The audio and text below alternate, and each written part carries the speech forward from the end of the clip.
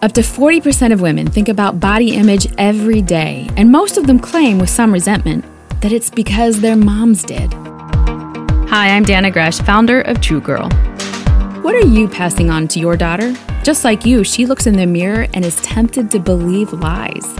Teach her that the key to figuring out what is true is checking in with God. Ephesians 2:10 is a good place to start.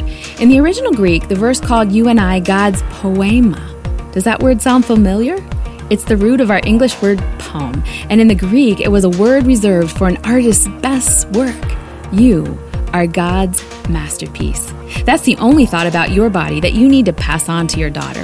The next time you look in the mirror, make sure you've looked into the Bible for God's truth first, so you can teach your daughter that she is a masterpiece created by God. For more tips on how to raise your kids, go to danagresh.com.